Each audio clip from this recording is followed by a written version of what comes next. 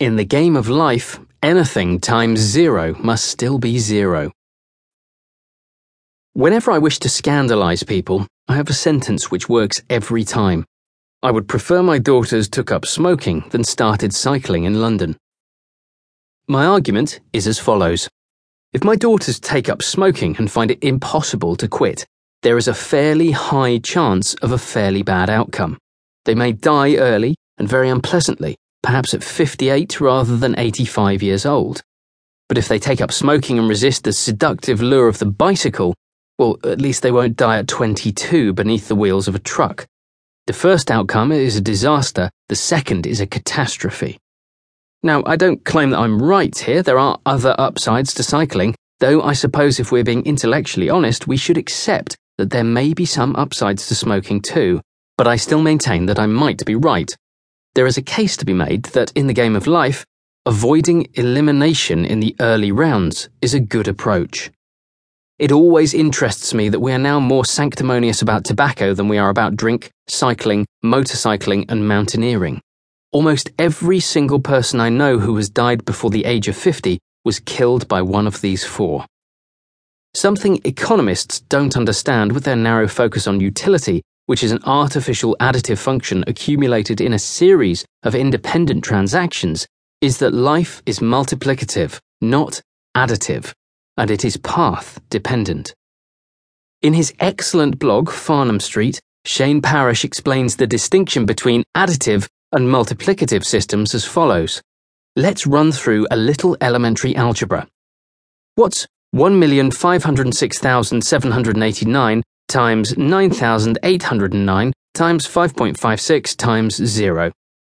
Hopefully you didn't have to whip out the old TI-84 to solve that one. It's a 0.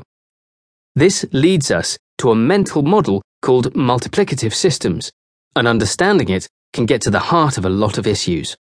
Suppose you were trying to become the best basketball player in the world. You've got the following things going for you. 1. God-given talent.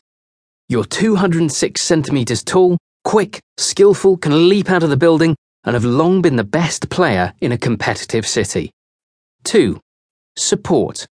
You live in a city that reveres basketball and you're raised by parents who care about your goals. 3. A proven track record. You were Player of the Year in a very competitive Division I college conference. 4. A clear path forward. You're selected as the second overall pick in the NBA draft by the Boston Celtics. Sounds like you have a shot. What would you put the odds at of this person becoming one of the better players in the world? Still high? Let's add one more piece of information. 5. You've developed a cocaine habit. What are your odds now? This little exercise isn't an academic one. It's the sad case of Leonard Len Bias, a young basketball prodigy who died of a cocaine overdose after being selected to play in the NBA for the Boston Celtics in 1986. Many call Bias the best basketball player who never played professionally. What the story of Len Bias illustrates is the truth that anything times zero must still be zero. No matter how large the string of numbers preceding it, in some facets of life, all of your hard work, dedication to improvement, and good fortune may still be worth nothing if there's a weak link in the chain. Actually, it's a bit more complicated than this.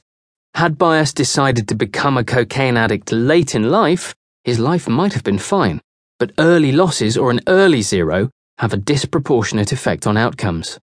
Just as a great meal can be ruined by a single prong on your fork being out of alignment, a great life can be ruined by a single early mistake.